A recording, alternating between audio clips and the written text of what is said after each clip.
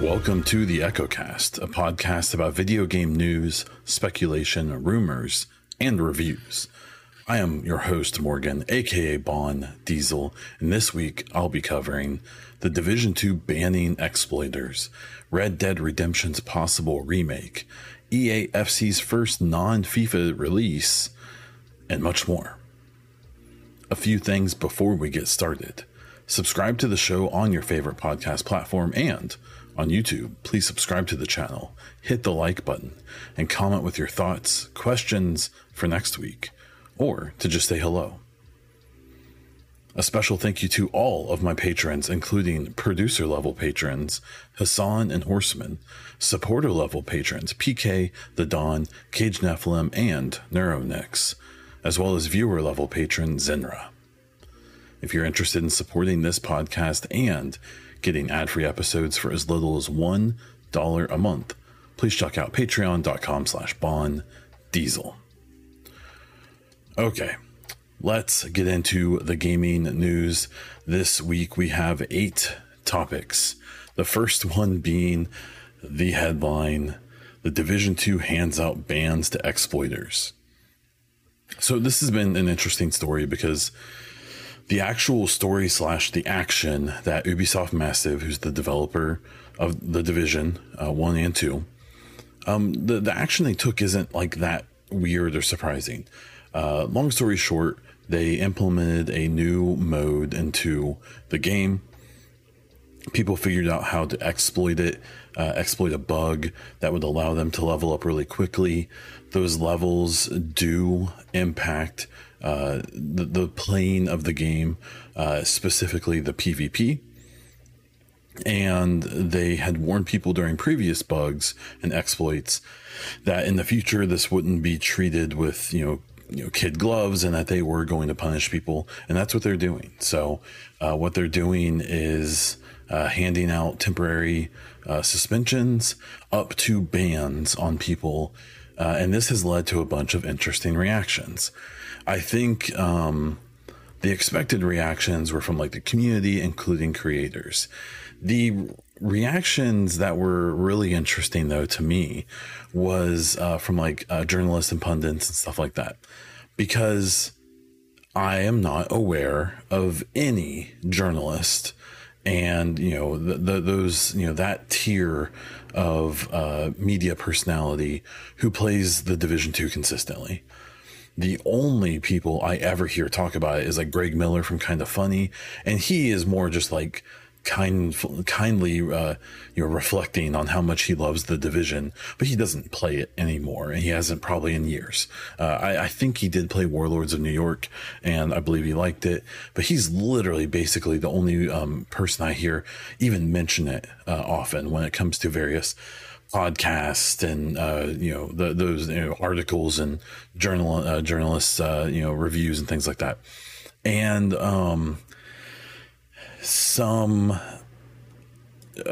journalists got into an interesting situation where, and I'll call out Tom Warren being the main one, who they kind of tried to throw out like a hot take, and then just looked really dumb. And instead of just like being like, okay, I probably put my foot in my mouth a little bit, I may not know as much about this as I wish I did.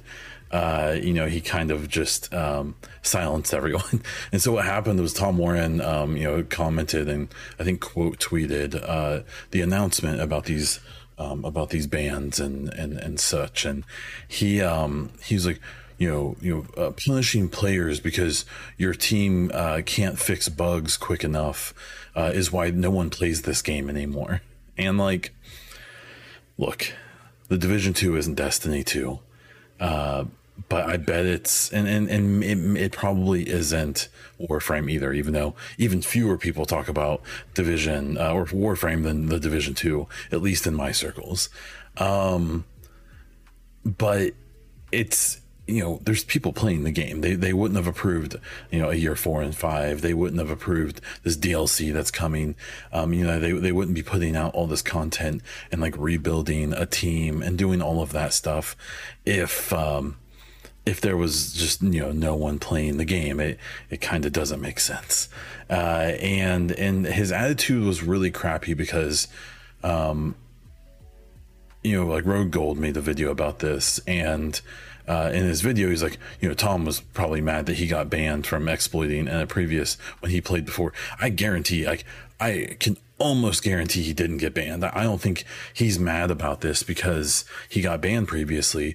I think Tom Warren probably played the Division 2 for like 4 hours, wrote a review or sent a tweet out about it in 2019 and has never touched it since. I think he saw an opportunity that I assume I'd be willing to bet, and I don't know this, but I bet he's a Destiny fan. And I assume he saw this, you know, had some vague knowledge of the Division, assumes that no one plays it anymore, even though that's clearly not true. And threw out this hot take thinking no one would care. But the Division community is really passionate, for better or worse. And, you know, even me, who barely even plays the game anymore, jumped on him about it. And his responses were just like, for someone of that stature, I mean, he's a pretty well-known games journalist. It was really funny where I basically was like, yeah, you know, most of the people in the community are cool with these bans and stuff because, you know, people knew that you shouldn't be doing this and they still did it. And his take was still basically like, it's the developer's fault. No, you shouldn't punish players. That's why no one plays the game. It's like, dude, come on. Like, you don't have any idea who plays this game anymore. Like, you obviously aren't in touch with that community or that set of people, and that's fine. But it got to the point where it was very obvious he and some other commentators were like speaking out their butt and had no idea what they were talking about. And I'm sure he just thought he could pass off some hot take about this and that a bunch of people would agree with him because no one plays the game. And that's not how it worked. He ended up blocking the tweet so that only people he followed could respond to it. And never really even gave a little like, you know, he didn't relent at all. He just went hard, was pretty obviously speaking out of his booty hole. And, you know, that's just how that went. And that's fine. It doesn't matter. At the end of the day, he, you know, he'll move on. And, to me, it's just what annoyed me about it is that, I can pretty much guarantee this dude's played like maybe like 2 afternoons of Division and felt like he had some, you know, some place to talk about it. Right. So now the community reaction, which included clapping back at this guy, for the most part, you know, there's always going to be people who, you know, will do the whole like, well, you know, they should just fix their issues and not punish people. But that leaves out the context of, you know, that these things have happened before and maybe that's its own complaint. And they've made it really clear that, you know, if you're purposefully exploiting the game now, you know, sure, you know, if it's obvious that the stuff happened and you didn't mean to do it and that you weren't like grinding it all day, every day to abuse it, I suspect, you know, those people didn't get, you know, banned or even suspended. But, you know, the really interesting part of this has been the creator side of things. And you've seen a lot of the creators who I think are maybe on the more honest side of things and such kind of recognize that, yeah, like this is what they should do. They should show they take, you know, cheats and exploits and all of that seriously. And they should, you know, do what they said they were going to do. And that's what they've done. Now, obviously, there is a subset of the creators and so on and so forth that you know, disagreed, and you will find that this is probably a lot of the people who are making videos nonstop showing people how to exploit the game and use these exploits. And unfortunately, as far as I know, not everyone who did that has actually had their accounts banned. Now, there could be various reasons for that. They may have so many accounts that, you know, maybe they only did the exploit on a couple of the accounts. And, you know, I'm sure Massive could get creative to figure out, you know, I imagine this would be a person ban, not a single account ban. But maybe, you know, some people have so many accounts over different platforms, it would be hard to track all those down. It's interesting. There's one creator in particular who I have had blocked and have very purposefully ignored for a really long time. I believe because a long time ago they were promoting like, hey, if you have an NDA about Division stuff, you can tell me and I'll spread the information, which is like Bush League, like really like real BS, like real pathetic stuff. And since then, this individual has, been caught multiple times, like stealing people's like screenshots and stuff to use in their thumbnails without permission, and is in general just kind of a bad take, awful, toxic, spewing machine. And I believe they're even on, or at least at one point, we're in the PvP Elite Task Force, which is this group of players that Massive brings in or works closely with to try to improve the game. And so, unfortunately, Massive has a bad history of allowing people onto this elite task force who are some of the absolute worst actors in the community, and have done nothing but spread toxicity and awfulness. But off of that obvious bandwagon or whatever, complaint train, some of the creators are quite upset about this. And I will say it's pretty much reserved to the type of creators who make most of their content about, sensationalized things or straight up lies about the game and speculation that is just clearly not true, but it gets clicks. I would say if you see someone going hard, going against these bans and this action, you're probably dealing with a certain kind of creator. And if that's what you enjoy, cool, good for you. I don't know why you're here. There's no way you enjoy me, but it's been an interesting week in the Division community. I think the most frustrating for me was kind of the journalists and stuff who felt like they had like a hot take to give, even though they have just zero idea about the context and the sentiment in the community and things like that. But, here we are. Next story is about Escape from Tarkov. They released a technical update, 13.1. So this was upcoming. People were anticipating this for a while. Tarkov is a weird game. It's been in development for a long time. It's been in beta the entire time. I would describe it as almost like Star Citizen with more results. Maybe the scope isn't quite that big, but it's had a similar issue where their developer and especially the kind of head of the studio basically just can't seem to keep like feature creep in check and stuff. And he just kind of seems like he'll never be fully satisfied with putting more stuff in the game, but they just never seem to like fully finish anything they've already put in the game. So Tarkov is an interesting game. If you don't know what it is, it's what you would basically describe as like an extraction shooter. It has a lot of like RPG elements to it. Its aesthetic is a like hyper realistic, very immersive shooter. And that, you have to, tourniquet your heavy bleeds, and you have to bandage light bleeds, and you have to repair broken limbs. You have to, stay hydrated and fed. You do all of these missions that you're assigned by various mission givers, and you find good loot, or you kill people and take their loot, and you have to find an extract. And it's this big, experience, and it is it's a unique game. It's the reason people keep going back to it, even though it's a complete, crap show in a lot of ways, is because while there's other extraction shooters, and there's a bunch of those coming, none of them have the same like feel or aesthetic as Tarkov. It's just a unique situation. And I love it, even though I hate it too. You'll find that a lot of Tarkov players will say that. Now, the big thing about Tarkov is that every now and then, about every 6 months, they do a wipe. And that's where they install some really big patch, big update to the game with new maps and new gear and a bunch of new stuff. and they typically wipe the game, which means that all of your leveling, all of your gear, all of your money, all of the missions that you've completed, everything you've done is wiped, and you start a brand new character. And they do this because they want to kind of test, early, mid, and late game tendencies and balancing and stuff like that.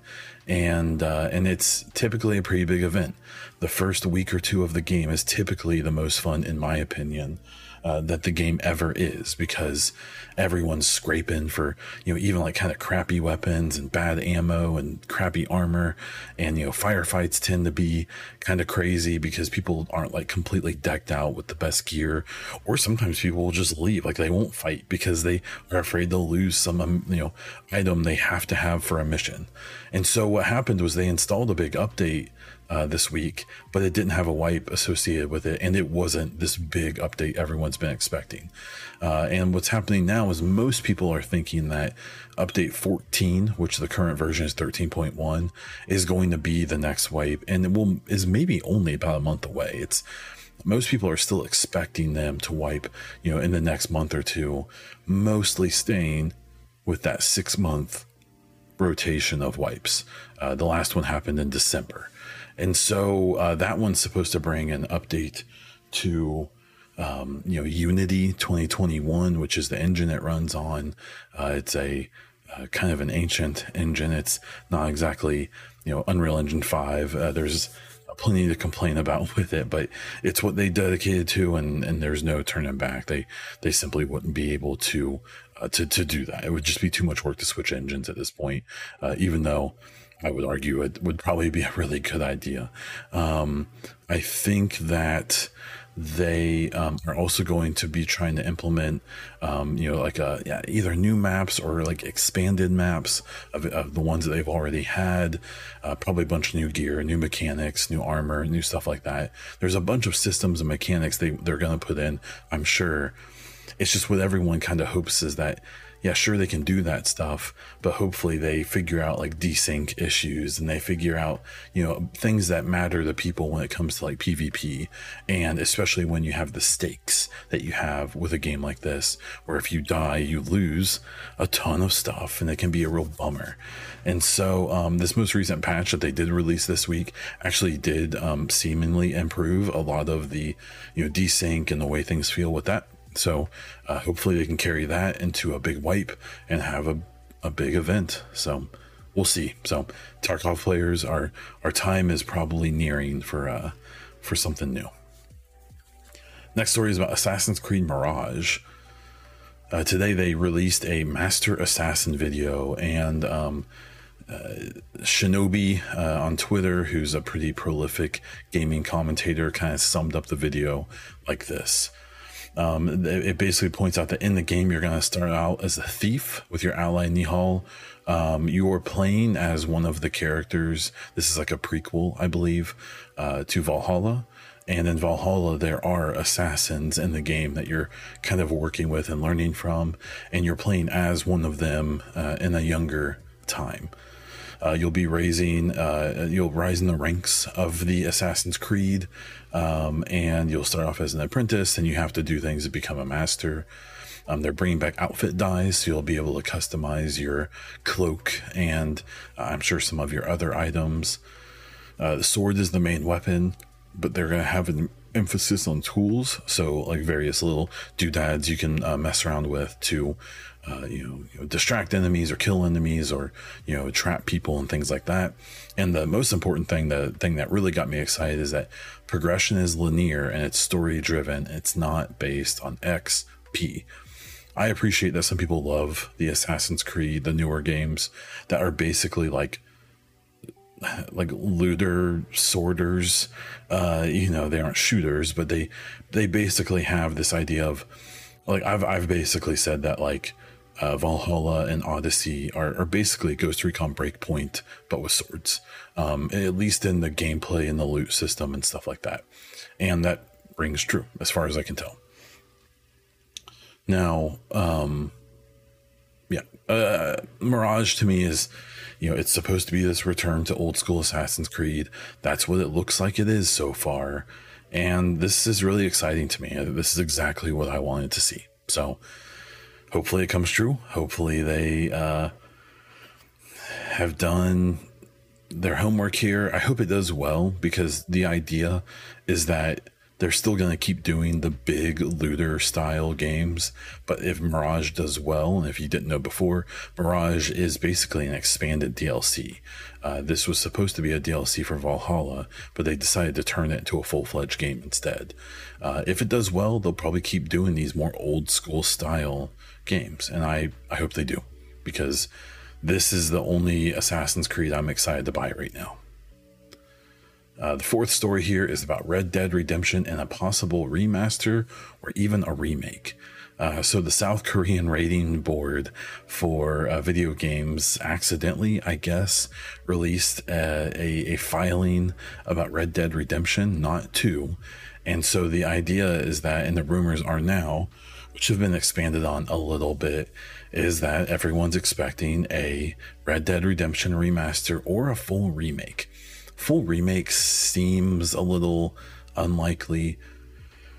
To remake that game into like a Red Dead Redemption 2 quality game, considering how old Red Dead Redemption is, just seems unlikely to me. I mean, Red Dead Redemption 2, if you play it on one of the new systems, even without having like a next gen upgrade, I still think rivals most modern games that are coming out this year in fidelity and scope and detail and animation and voice acting and story and mechanics and all of that stuff. It's just, I think Red Dead Redemption 2 was the best game of the last gen. And I think I would probably say it's the best one of this gen too, if they re-released it. Now that said, the rumors, the most recent things I saw was from Jeff Grubb, and I guess he's hearing, or supposedly, it may not be a full remake, but it's about as close to one as it can be without being it. And so that we may be expecting a near Red Dead Redemption 2 level of quality with this, and that would be amazing. Some of the music moments in Red Dead Redemption 1, just there's so many moments, got the end, and it's very, very good. And what would be really interesting is if they would even put in some really small connective tissue between 2 and the first game. If you don't know, the second game is actually a prequel. And so there's a character, your main character that you play as in 2 does not appear in the first game. And so I would really hope, just to respect that character, they would make some reference, even small ones. It would be really nice to have that connection, but we'll have to wait and see. Okay, so I want to do a quick little discussion. This is based on a video or the Gamescast I saw from Kinda Funny today, where they talked about what games are going to get left out of the Game of the Year discussion this year. Now, Game of the Year is a weird thing, because even, and I'll admit I do this as well, people get like way too fixated on what outlets and individuals say are Game of the Year. Just because the Game Awards has a bunch of journalists vote and the game wins, it doesn't mean that that is the Game of the Year for everyone. It's probably the most comprehensive one that gets the most opinions, but it doesn't mean it has to be your Game of the Year. There's been plenty of things, like last year, it was the race between Elden Ring and God of War. And my Game of the Year was A Plague Tale Requiem. And, a few years ago, my Game of the Year was Haven. This like indie, low budget, kind of janky game that just touched me. And it was so good. And there were a few games that were ahead of it, right? So the games that I think are most likely to miss out on the discussion this year, because this year has and will continue being one of the best gaming years ever, I think. I think Hi-Fi Rush is gonna miss out.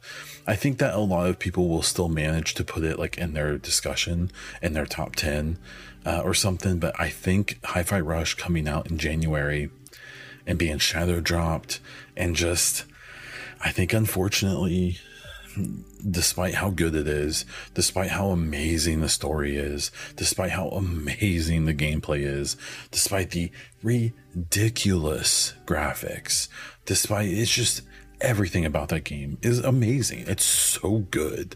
Even I've kind of forgot. I don't mention it. I've forgotten it multiple times. And that's a real bummer. I wish that game would have come out in June, because I wish it would have gotten like a 5-month campaign to advertise it. I wish that basically Redfall and Hi-Fi Rush would have switched places. I wish Redfall would have been shadow dropped. People would have been like, oh wow, they shadow dropped it. That's weird. Oh, that's why they shadow dropped it. It's bad. Oh well. Oh, what's this Hi-Fi Rush thing? They hype it up for 3 or 4 months, and then we get to play it, and it has DLC come out just a few months later, and it's amazing. And I think that would have benefited that game a lot. I think it would have been much more in the discussion of Game of the Year. I think a few like niche outlets will give Hi-Fi Rush Game of the Year. I think you'll see it get that award from somebody, but I just think that timing will really hurt that game.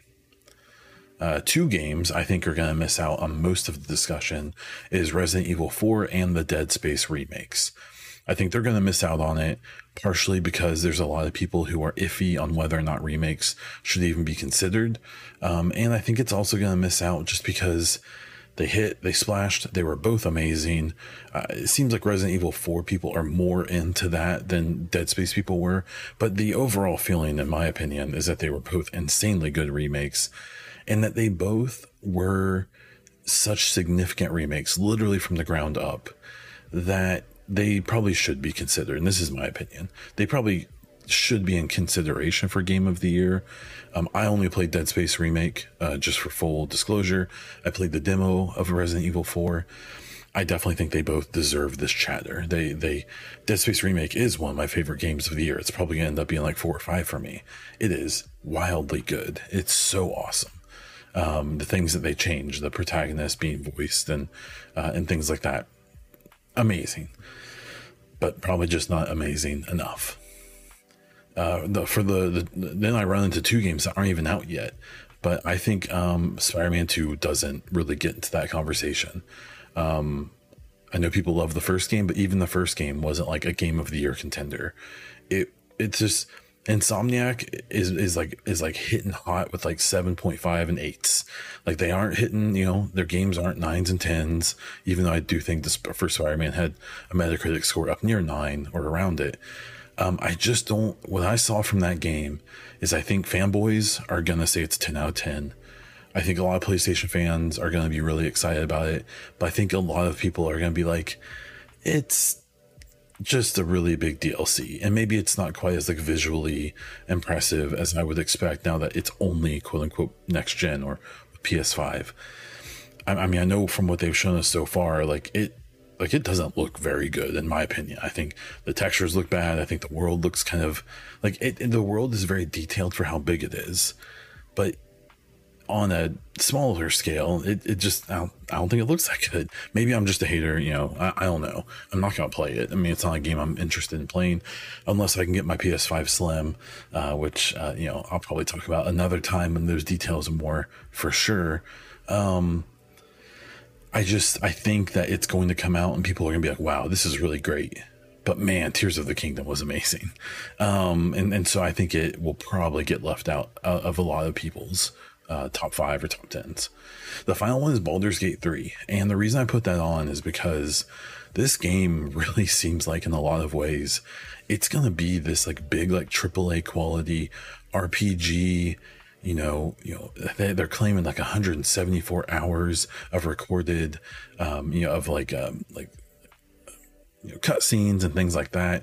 They're claiming it's like twice as many lines of dialogue than the whole Mass Effect trilogy had is only in Baldur's Gate 3. And it looks great. It's a great looking game. I am a little hesitant. I am going to play it. I've already purchased it, but it's an isometric turn-based game, which is not my style, but I've seen enough people say that it's worth, it's probably still worth your time, that I'm willing to check it out. But it's one of those games, I think you're going to look at it and it's going to be kind of like Spider-Man 2. It's going to have so many features of a game of the year. And if it came out in a 2019 or something that was kind of a dud, or 2020, if it came out in a weaker year, it would probably be a contender. It's just not going to be this year. Not against Tears, not against Final Fantasy 16, not against Jedi Survivor, not against Starfield. It's just, not against Diablo 4, not against Hi-Fi Rush. I won't forget it this time. It's just bad timing, probably. But I think that game is going to do plenty well, and the developers will be fine, just like all of these games likely will do or have done. The developers of these games are happy. Of course, they would like a game of the year, but I think these ones are going to miss it. The next story is a possible Plague Tale game, a third game. This is really exciting for me. There was a story today that someone had done some sleuthing on the hiring boards for the studio that makes the game, A Plague Tale: Innocence and Requiem, and they are currently hiring for a Plague Tale game. And the reason this is interesting is because we are months past the release of this game now. It's getting probably close to, not quite a year, but getting there. And if they were doing DLC, that probably wouldn't be something they'd be hiring for. They probably already have a big enough team to do DLC, and they may be doing DLC. We don't know yet. But there's a lot of implications here that people think this is probably for a next game. And before the release of Requiem, or maybe shortly after, even the people who made the game said, depending on how it's received, this could be the last game in this series. We may do something else. But if people really like it, then we'll continue. We'll make a third one. Or that's the summarized version of the interviews I saw, and as far as I know, it was received extremely well. And again, it was my game of the year. Requiem destroyed me. It was fun to play. The story was great. The characters were amazing. It was heartbreaking. It had moments of joy. It's a beautiful game. It's the first game I've played in this current gen at 30 FPS where it didn't bother me at all because it was so pretty. I didn't care. There is a scene at the end of Requiem that very, very heavily insinuates what could happen in the next game. And I talked about it in my review, so you can go back and find that on my YouTube channel. But if they do what they hint to, it would be so cool. So I'd be all on board. I really hope this rumor is true. I would love a third Plague Tale game. EA FC's first release is coming on September 29th of this year. So that got kind of accidentally released. And the big notable thing about this is going to be the first release of EA's soccer or football franchise without the FIFA branding. If you have been paying attention to recent events, FIFA, if you didn't know, is this hyper, really awful organization from top to bottom.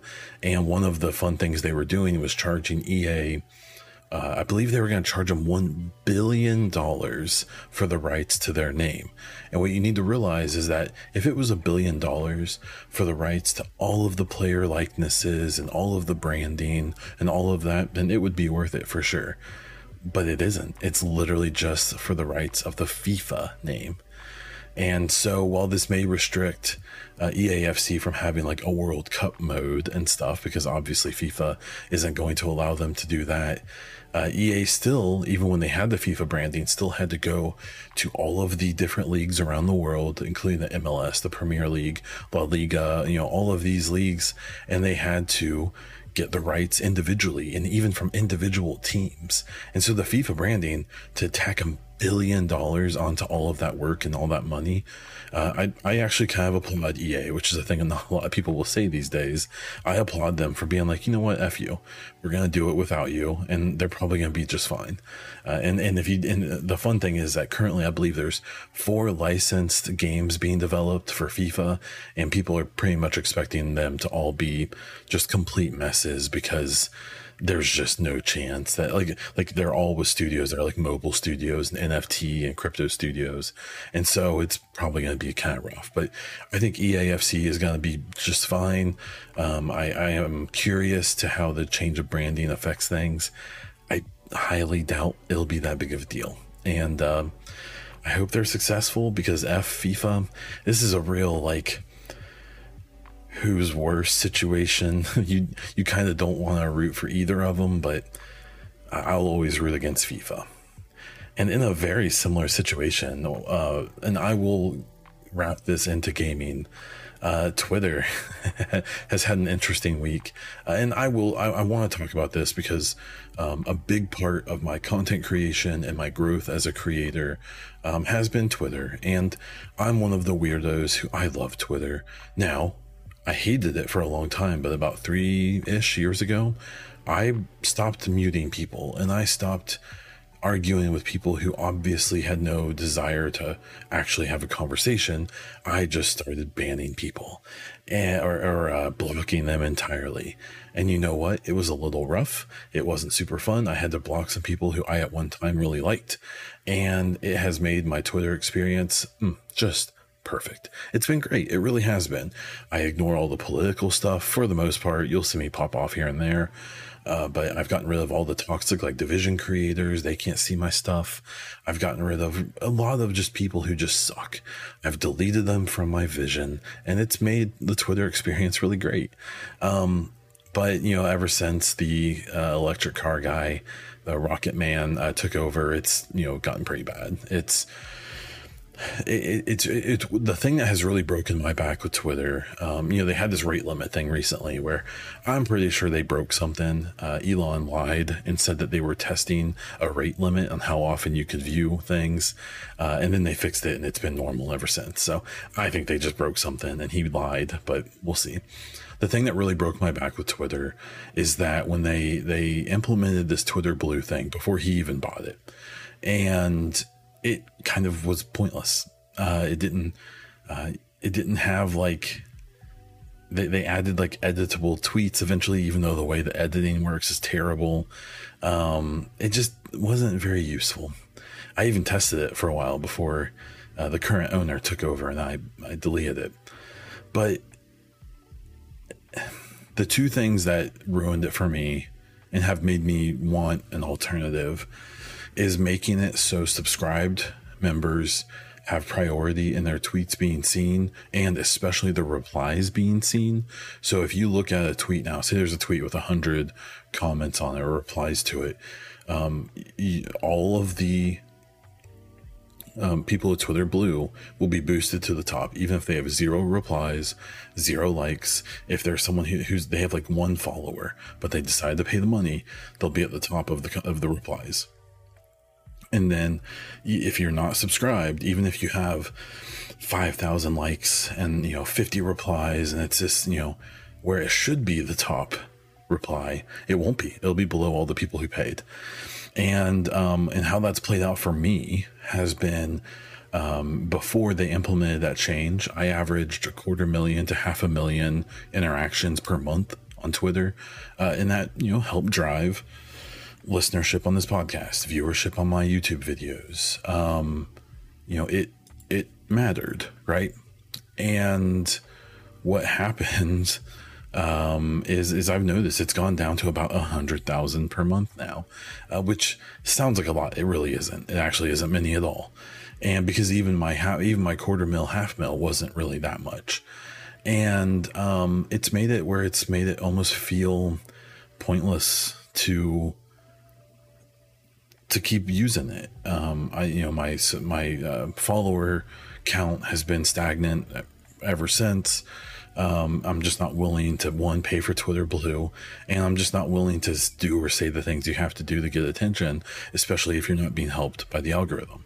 The other thing that really irked me is that they turned the verification into just a pay and play thing. And so literally anyone can be verified, and they removed it from like notable people. And so, the Twitter checkmark, for its ups and downs, who deserved it or not, for the most part, you knew if they had the check mark, they were someone of some significance, for better or worse. And he got rid of that. And what's so weird to me is that it's part of the Twitter Blue. So you pay and you get a check mark. But the whole reason you wanted a check mark was to be thought of as notable in some capacity. But now it's actually the opposite. If someone has a check mark and they aren't part of a brand, you just assume they're some weirdo with 10 followers and a follow-botted account who spews a bunch of crap, And so that's just really killed it for me. And I'm still on it. I'll be on it probably till it falls into the ocean. But they've had competitors. And over the years, I know last year, an app called Hive kind of tried to be that app. And I actually really liked Hive. The issue was when they kind of caught their popularity, when Twitter did something stupid, that I think they had 2 devs. And you're talking about a field, in Twitter that has thousands of employees, and they just couldn't scale, and they couldn't do, like, their API had issues, and their privacy, they were a small company. They weren't ready for that attention, and they flubbed it. And there's been a bunch of others. There's Mastodon, which is this like really overcomplicated, kind of pretentious one, in my opinion. And then Blue Sky kind of looked like it was going to be this thing. It was Jack, who's one of the co-founders of Twitter, is associated with it. And for a while, people were like, ooh, Blue Sky could be interesting because it's got Jack involved. He was the good guy, right? And then Blue Sky started sending out beta invites, and people were kind of into it. For me, what kind of ruined it is that, one, they're still just doing it by invite. And so, you have to know someone to get on it. They've actually had to stop people from even using private invites because their servers couldn't handle the influx, which is not a great sign.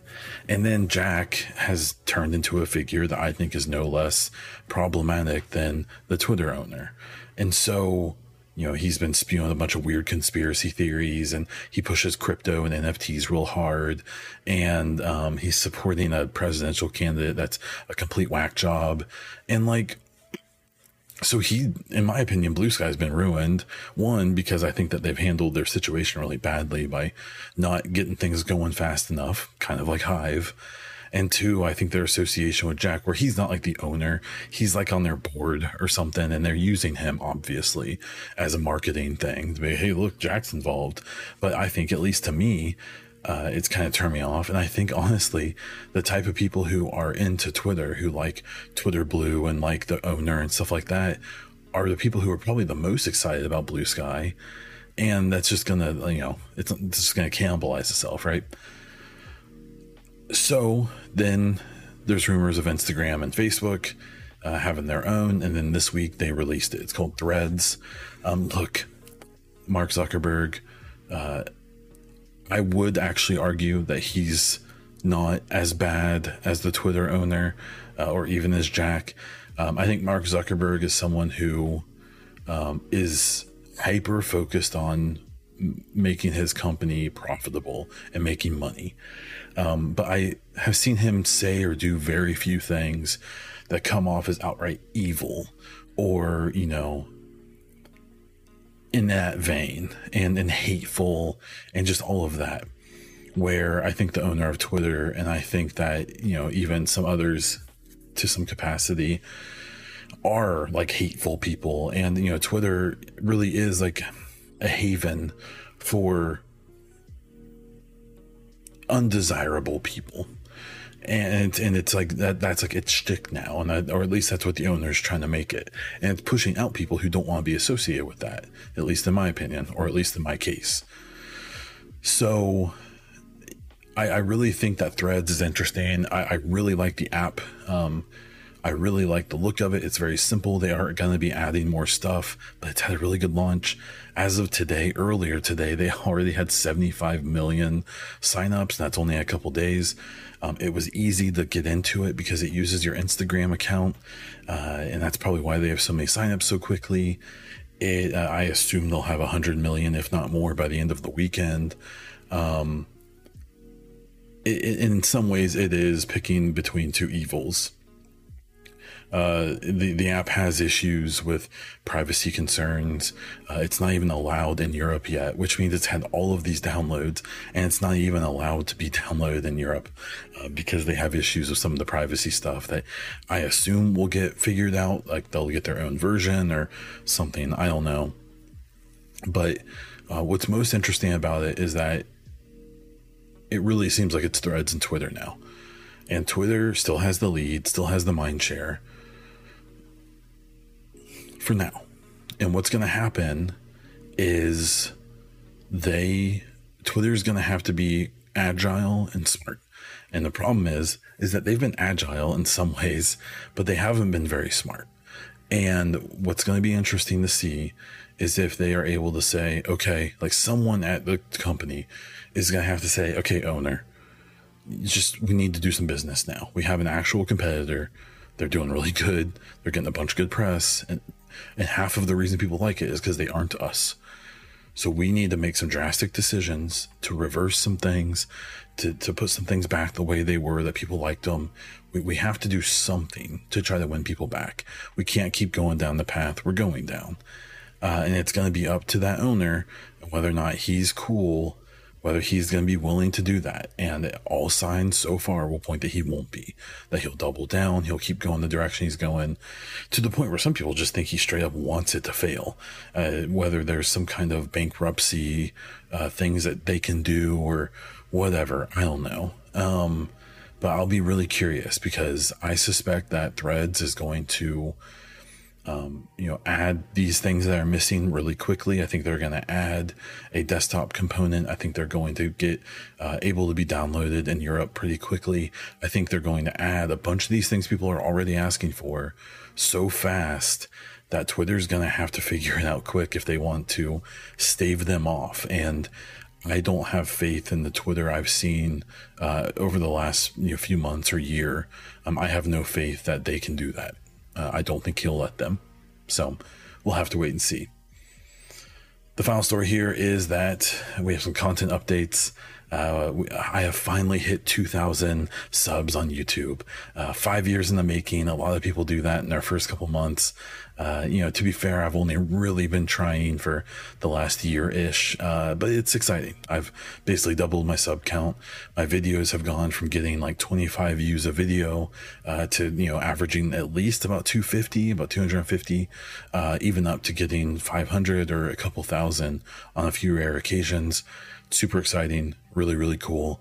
Very excited about how things are going. And it's great. I did post a video on YouTube kind of talking about all of the things going on with the stream and the podcast and YouTube and all of that. So please check that out if you want my lengthy thoughts. But long story short, I'm only going to keep working harder.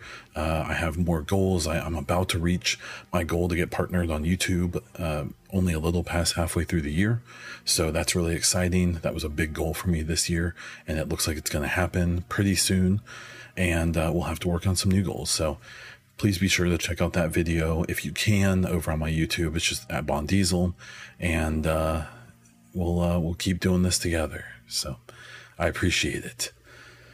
We're going to hit some listener questions now. If you have your own question, be sure to check out the Google form questionnaire that's on Discord and in my Twitter at the EchoCast. You can ask in my Discord. The link for that is in the description of the video or the podcast. You can ask in the YouTube comments, or you can even hit me up on Twitter at Bondiesel or at the EchoCast. The first question this week comes from YouTube's. They say, you mentioned in Discord with Mass Effect, the next game. It's why I sort of hope they use the next game as a chance to fix a lot of issues with the lore, even if it means they retcon some stuff some of us like. Could you share your top 3 or so issues in the lore that are fixed in the next game? So there's some that I don't think are realistic. Like, I still think that the timeline, that it's only been like 30 years or something since we all discovered each other. I've always found that to be kind of silly. It seems like way too short of a time span for humans to go from not knowing there's alien life in the galaxy to being like fully integrated and all of that. I've always found that timeline to be a little short. I've even honestly found the 50,000 year Reaper timeline to be kind of short. Now, there is reason to believe that 50,000 years might have only been the Prothean cycle, that maybe there had been other cycles that were millions of years, that, the Reapers had to wait longer for civilizations to reach their technological peak. Some of that I would like to see kind of retconned and figured out.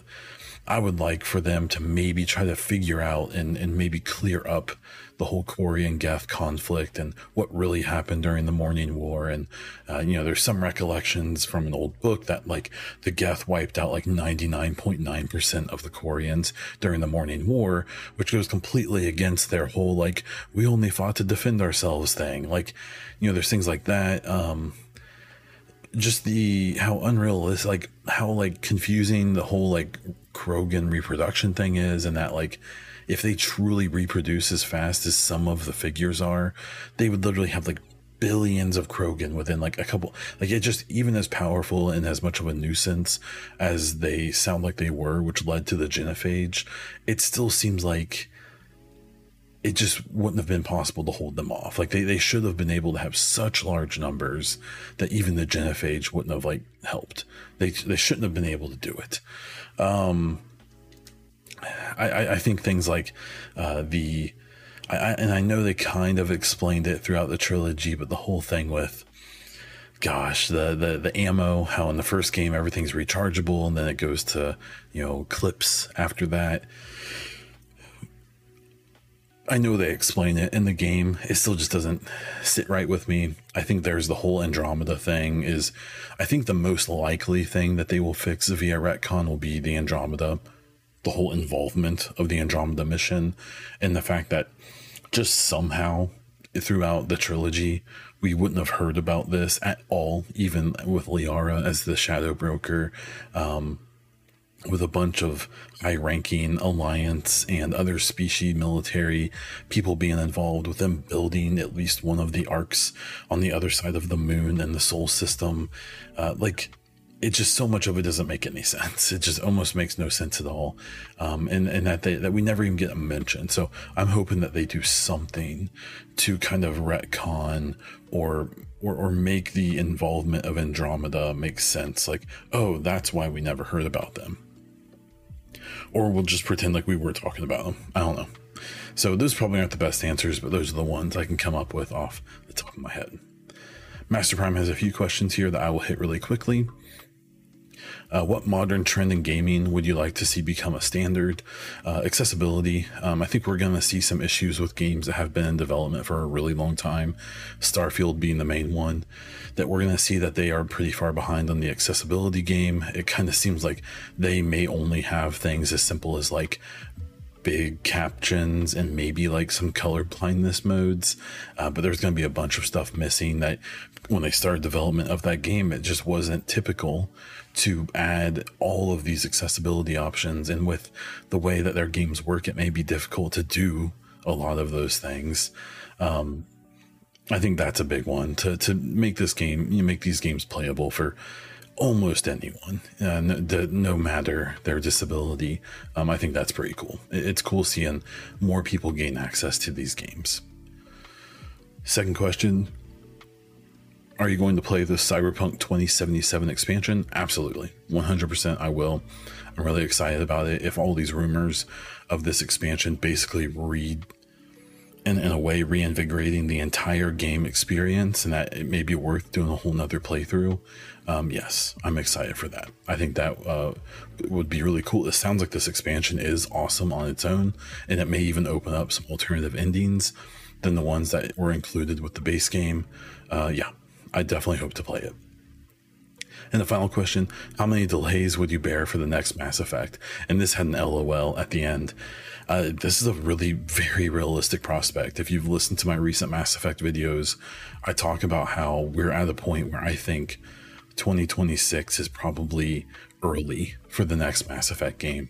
I wouldn't be surprised at all if it comes in 2027 or heaven forbid 2028, which is really crazy because if we hit 2028, then we're like absolutely looking at getting close to like the next gen of consoles. So we'll see, but I'll bear with anything. They will have at least me. They will at least have me for one go, and I think I think they'll do a good job. I'm pretty confident that they're gonna treat this right for one way or the other. But that next Mass Effect game may be further away than anyone wants to admit. Awesome questions. Thank you for them. Again, be sure to hit up any of my socials and stuff like that with your questions for next week. And that's it. So thank you so much for listening. I'm really happy to get feedback. This is a solo podcast, so the other part of this conversation is you. So, hit me up in the YouTube comments, hit me up on the Discord, get your questions in on my Google form that you can find in the Discord or on the @EchoCast Twitter account. You can find the link for it there. I want to hear from you. Feedback, questions, topics, whatever. Let me have it. You can find me all over the internet, including on Twitter, YouTube, Instagram, and on Twitch, and on Threads as Bon_Diesel. For some reason, Bon Diesel is like a no word with Instagram and Facebook. I don't understand why, but there we are. That's all I have for this one. So until next time.